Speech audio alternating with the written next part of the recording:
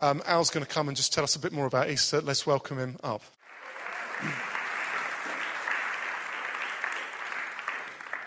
Okay. Thanks, Rich. Happy Easter. Good to see you this morning. I heard a story of an Australian family who were on holiday in Israel. And sadly, while they were there, tragedy struck and the granny of the party died. The son-in-law, he had to take charge of the funeral arrangements. And as you can imagine, a bit difficult being so far from home in a foreign country. The Israeli officials did their best to help. But I guess the sort of snag was that he had two options. This son-in-law, he said, we can either fly your mother-in-law back to Australia. It's going to cost about $10,000. It's quite expensive. Travel insurance doesn't cover it, I'm afraid. Or we can bury her here in Israel, $200. And the son-in-law thought about it and then quickly decided, I think I'm going to have her flown back to Australia.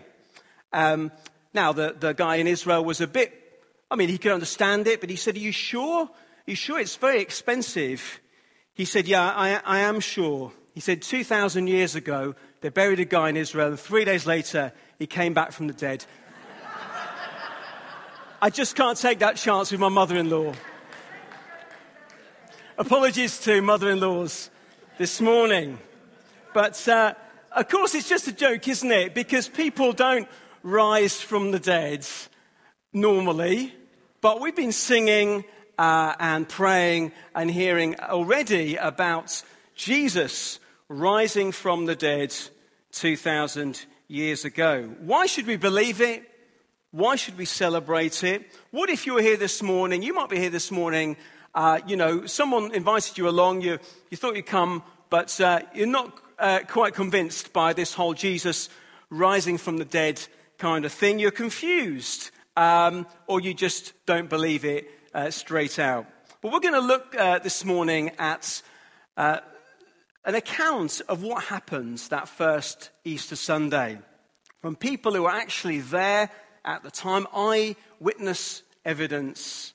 And we're going to learn some important things that give us confidence about the Easter message of Jesus, but also they are good for you to hear if you're not sure that this is true, because you'll see a little bit later that you're in really good company if you're confused or not sure about it, because that was the initial reaction of the first people who witnessed it. So we're going to read from Mark's Gospel, one of the four Gospel accounts of Jesus' life, Matthew, Mark, Luke, and John.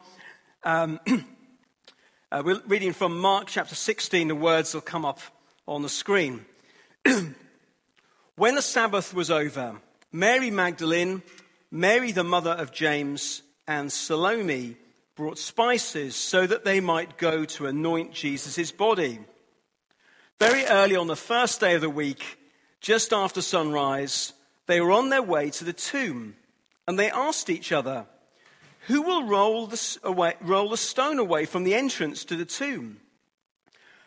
But when they looked up, they saw that the stone, which was very large, had been rolled away.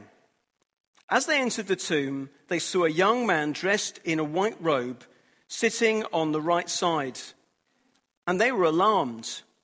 "Don't be alarmed," he said. "You are looking for Jesus the Nazarene, who was crucified. He has risen. He is not here. See the place where they laid him. But go, tell his disciples and Peter, he is going ahead of you into Galilee. There you will see him, just as he told you." Trembling and bewildered, the women went out and fled from the tomb. They said nothing to anyone because they were afraid. It's all about these first witnesses to the resurrection, the two Marys, Mary Magdalene and Mary, the mother of James and Joseph, and a lady called Salome. And we're going to look at three things that we learn about them this morning. The first one is that they knew Jesus had really died.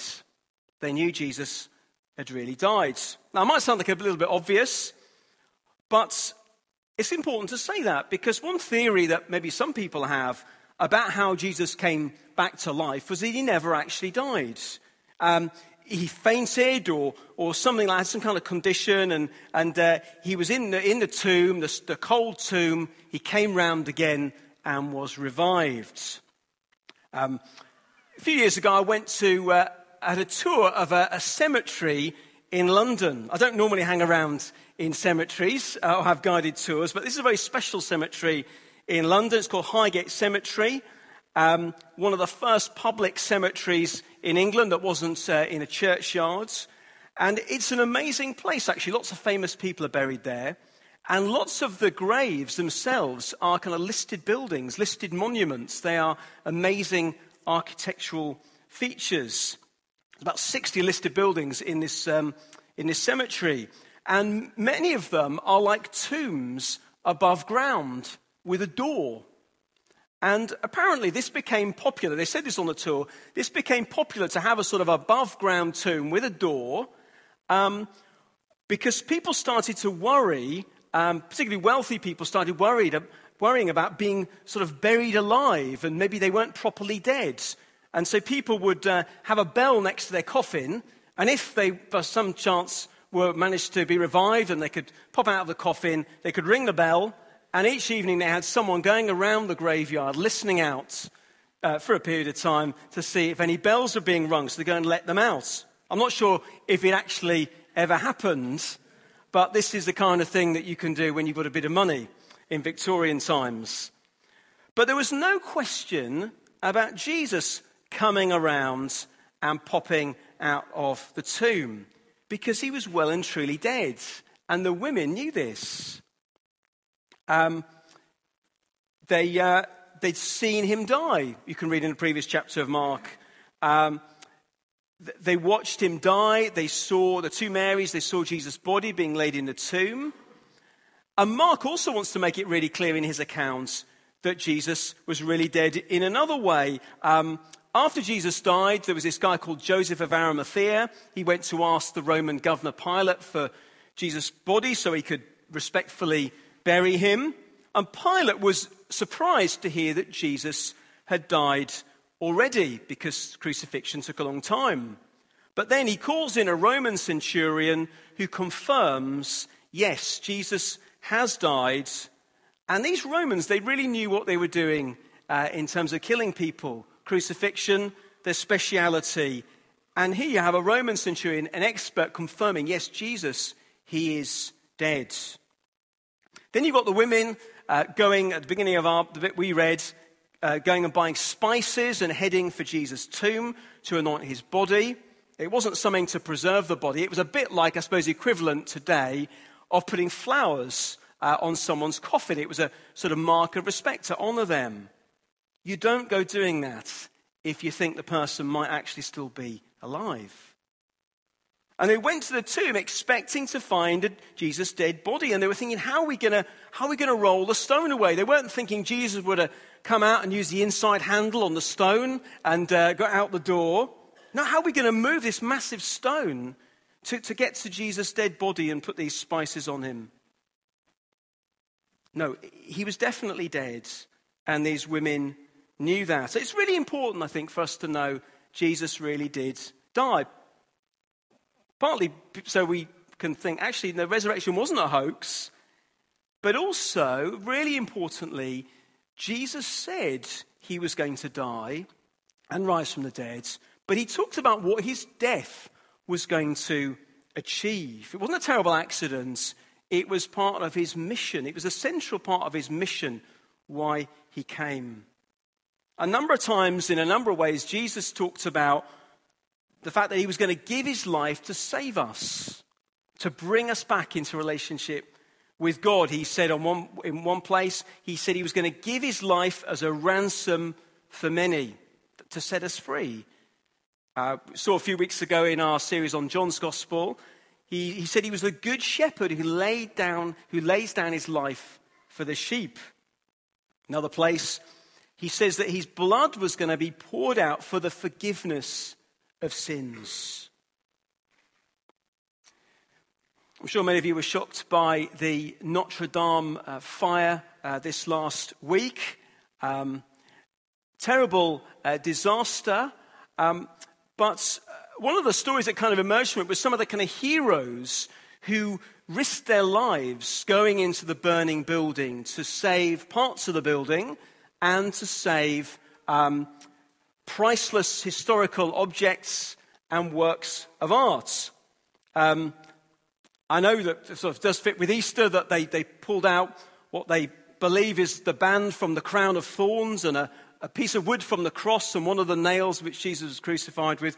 I can't comment this morning on whether they are the genuine article or not. But thankfully no one died trying to save these items from the flames. But sometimes people do die, don't they? They do die. Heroes do die. Firefighters and other people saving people from danger. But dying isn't, you can save someone without necessarily dying in that kind of way. But it's different though with what Jesus said. When Jesus said he was going to die to save us, he had to die. He wasn't just risking his life, he had to give his life. So that for Jesus is a little bit more like stepping into, say you've got someone who's going to be executed for the wrong they've done, and Jesus stepped in and took their place. The wrong things that we've done, the Bible says, are very serious. They cut us off from God and they leave us facing God's judgment. But Jesus, in his love, stepped in, took our place, died the death we deserve, paid for the wrong we've done so we can be free to know God and be forgiven. Earlier in the Bible, in the Old Testament, Isaiah 53, it looks forward to what Jesus was going to do on the cross. And this is what it says. It said, he was pierced for our transgressions, that means sins. He was crushed for our iniquities. The punishment that brought us peace was on him, and by his wounds we are healed. We all, like sheep, have gone astray. Each of us has turned to our own way, and the Lord has laid on him the iniquity of us all. We've all gone astray. We've all done wrong towards God and towards others. We've fallen short of our own standards, never mind God's. If Jesus hadn't died, there would be this sort of huge unpaid bill hanging over us of God's judgments. But because Jesus really died, and he died for our sins, if we put our trust in him, we can know that his death was for us, that everything is sorted between us and God. Everything's paid for, everything's forgiven. Whatever we've done, we can have a fresh start, we can have peace with God. And that is a wonderful part of the message of Easter. I'm so grateful that Jesus died for me and the freedom that brings. So these women knew that Jesus really had died. But secondly, they heard that Jesus was really alive. They heard that he was really alive. As they approached the tomb, before they heard anything, they looked up and they saw that the stone, which was very large, had been rolled away. Now, that in itself didn't mean that Jesus had been raised back to life. Perhaps there was another explanation. And in fact, if we read in John's Gospel, the different Gospels have different details that they include, but they all fit together.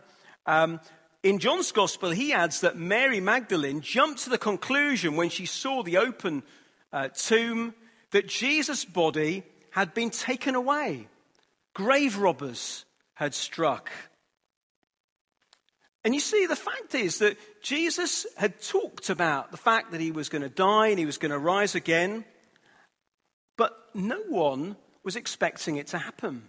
Despite what Jesus said, the people who were close to him, the people who'd heard it many times, the people who trusted Jesus, the people who'd seen him do amazing things, they still didn't believe or expect that this was going to happen.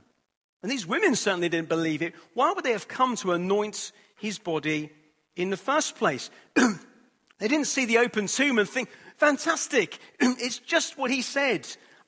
Where is he? He's alive somewhere. No, it says they were alarmed.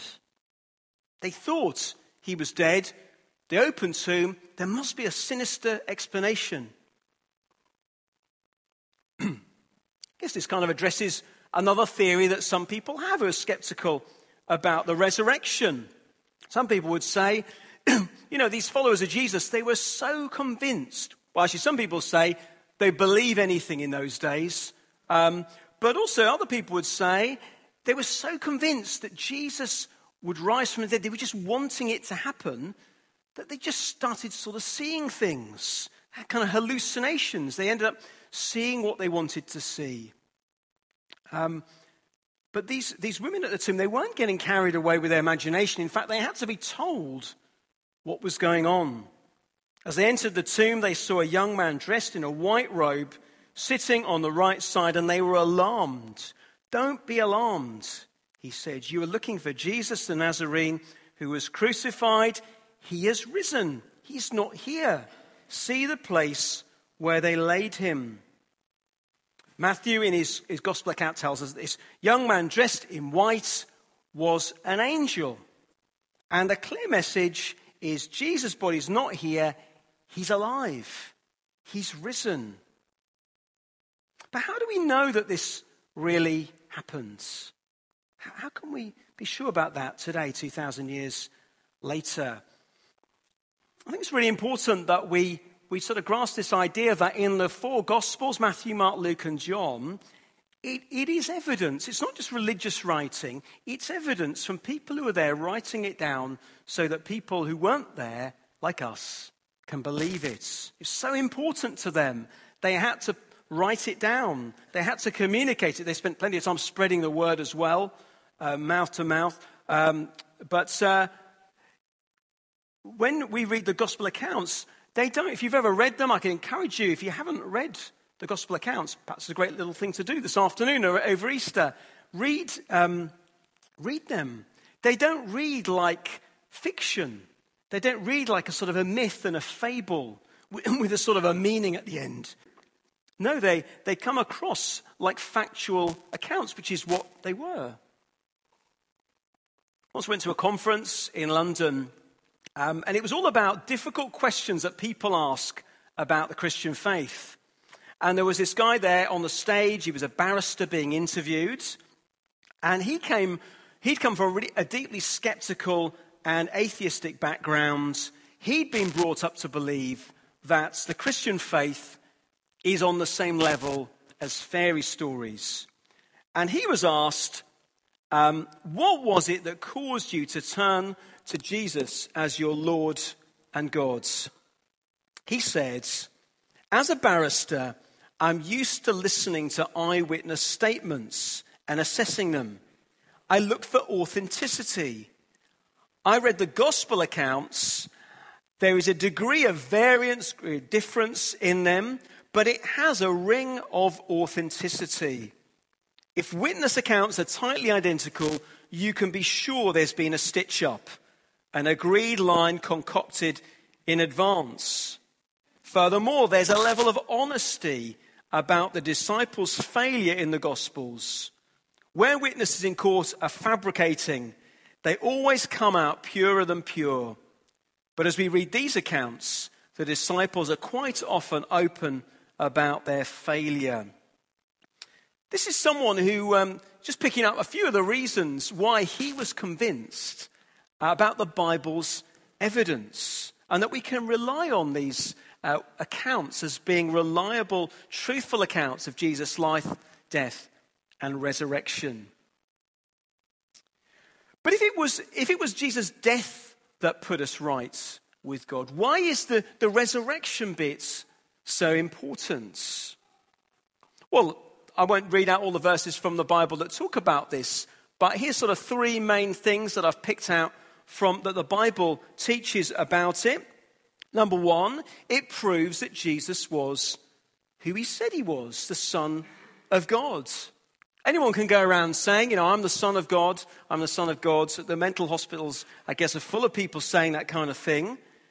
But rising from the dead was real proof he was who he said he was. Secondly, it proves that Jesus' rescue worked. He said he was dying to bring forgiveness and right relationship with God to those who put their faith in him. Anyone can go around saying that. oh yeah, I'm going to die for the sins of the world. I'm going to die to put you right with God. But when he was raised from the dead, it proved that it had worked. In fact, the early disciples, the particular way they put it was, God raised him from the dead. Not even to say Jesus rose from the dead, but God raised him from the dead. It was like God's seal of approval. Yes, I accept Jesus' sacrifice for sins. And thirdly, it proves that those who belong to Jesus, he gives them new life, which goes on forever. When we believe and trust in Jesus, what happened to him happens to us. We die to our old way of life. We rise to a new life. It's depicted in Christian baptism. We're forgiven so we can live the new life that God always meant us to live. That's what it's all about. That's what the forgiveness bit's all about. It's not a thing in itself. It leads to a new life of a free, a full relationship with God, to know God's love and his presence and his peace and his purpose for our lives, whatever goes on through all the ups and downs of life. I know if you're a Christian here this morning, this isn't new stuff for you, but it's great to be reminded of it again this Easter Sunday. It should thrill your heart. It should give you confidence to say, yeah, I'm on the right track here, even though there are difficulties in life, and even sometimes being a Christian brings difficulties. We think, no, this is the right thing to do. Jesus has died and risen again to give me new life. I'm living out life as it's meant to be lived. And it should make us want that for other people as well. As we pray for them, as we try and share our faith with them. I was talking to a friend the other day who isn't a Christian, and it came up that I was speaking on Easter Sunday. And he said to me, so what's your message? And I said, Jesus died and rose again to give us new life. Thankfully, it did come to mind what I was actually speaking on. And actually, we had a really good time with the kids, the family extravaganza on Friday. That was the heart of the message I said there as well, illustrated with a little chick and inside an egg and a fire engine inside a chocolate egg. But I won't go into that again. But anyway, I said to this guy, Jesus died and rose again to give us new life. And he said, as part of the conversation, he said, you know, I think that's great for people who need that kind of thing. And I wanted to say to him, it just didn't really seem right at the time. I wanted to say, no, you need it. We all need this. This is not like a kind of an optional extra, a nice to have, a sort of personal preference, a crutch for the weak. If there really is a God and there really is we're not right with God, we need his forgiveness. We need to escape from the judgment we deserve, but also we need that new life. We need to come into life as it's meant to be lived, the life we were made for. If you're not a Christian here this morning, if you don't know the new life of Jesus, there's an invitation for you. I can tell you, it's definitely for you. You're not the wrong kind of person. You do need it. God does want to forgive you. He does want to give you his new life. It is for you. It is for people like you and me. So Jesus died. He really died. He really rose from the grave. But back to those women at the tomb. What was their response to all of this? They were confused, afraid, and silent. The angel said, but go tell his disciples and Peter he is going ahead of you into Galilee. There you will see him just as he told you.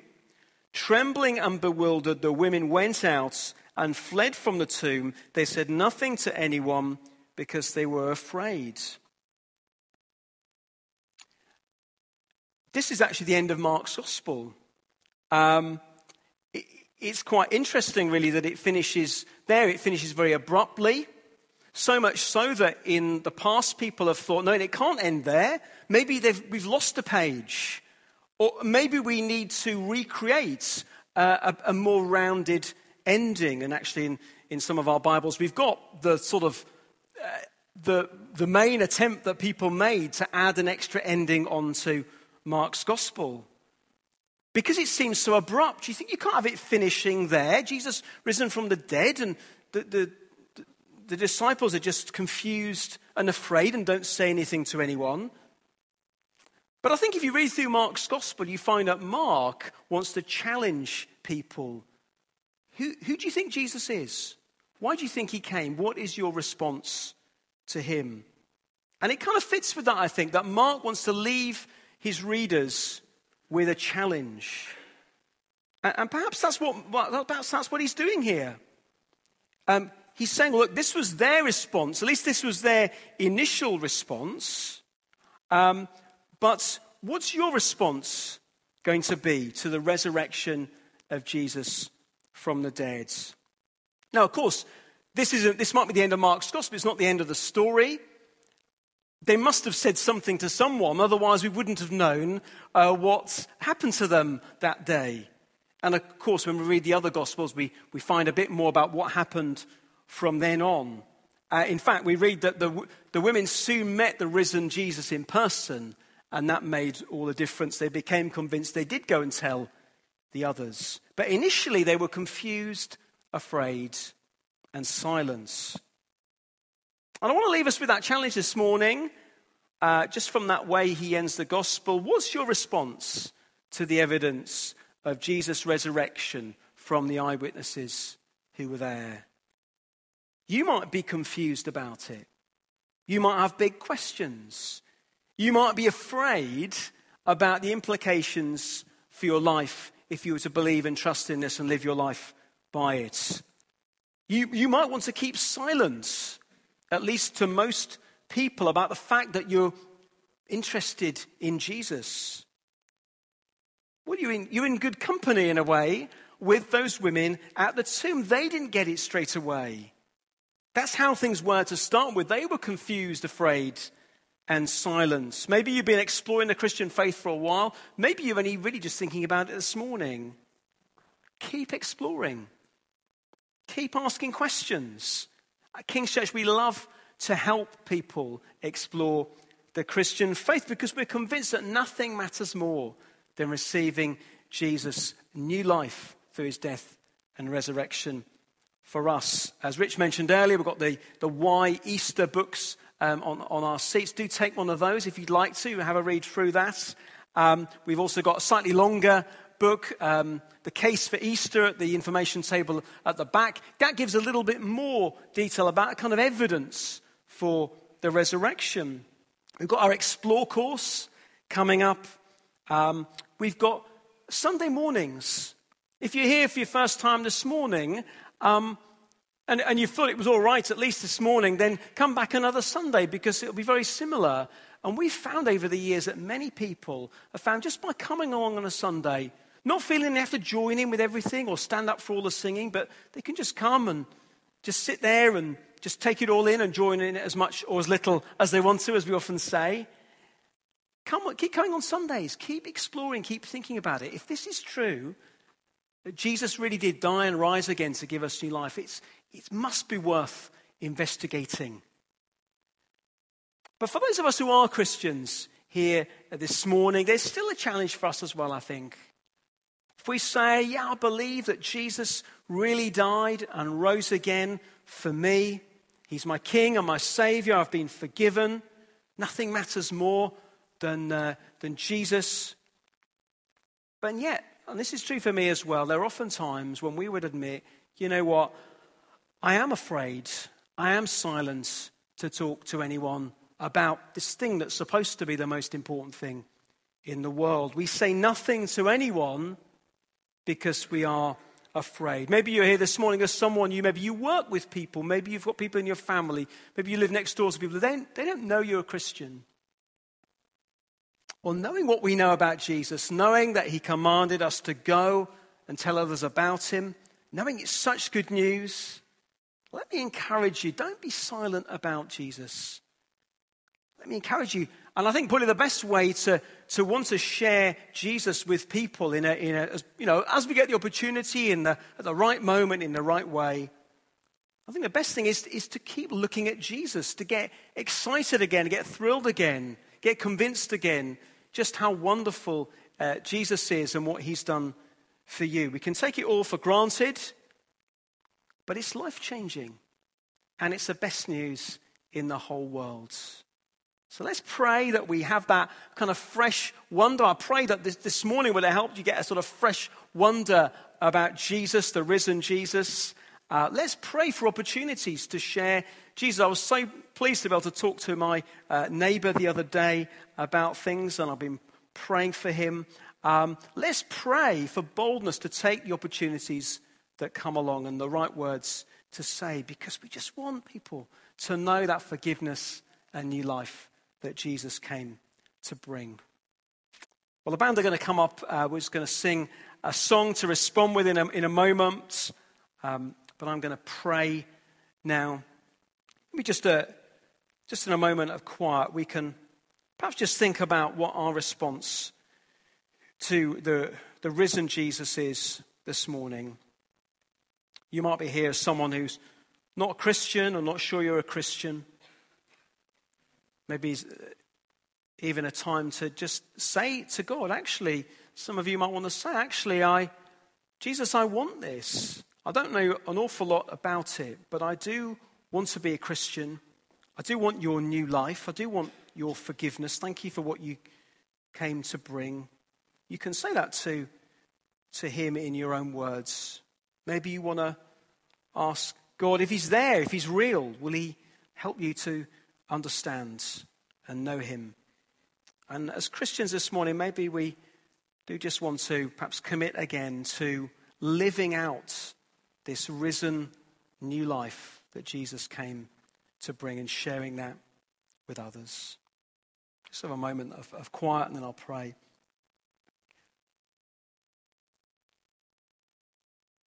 Father God, we do thank you for sending Jesus, your Son, into the world. Thank you that it's great to remember him at Christmas.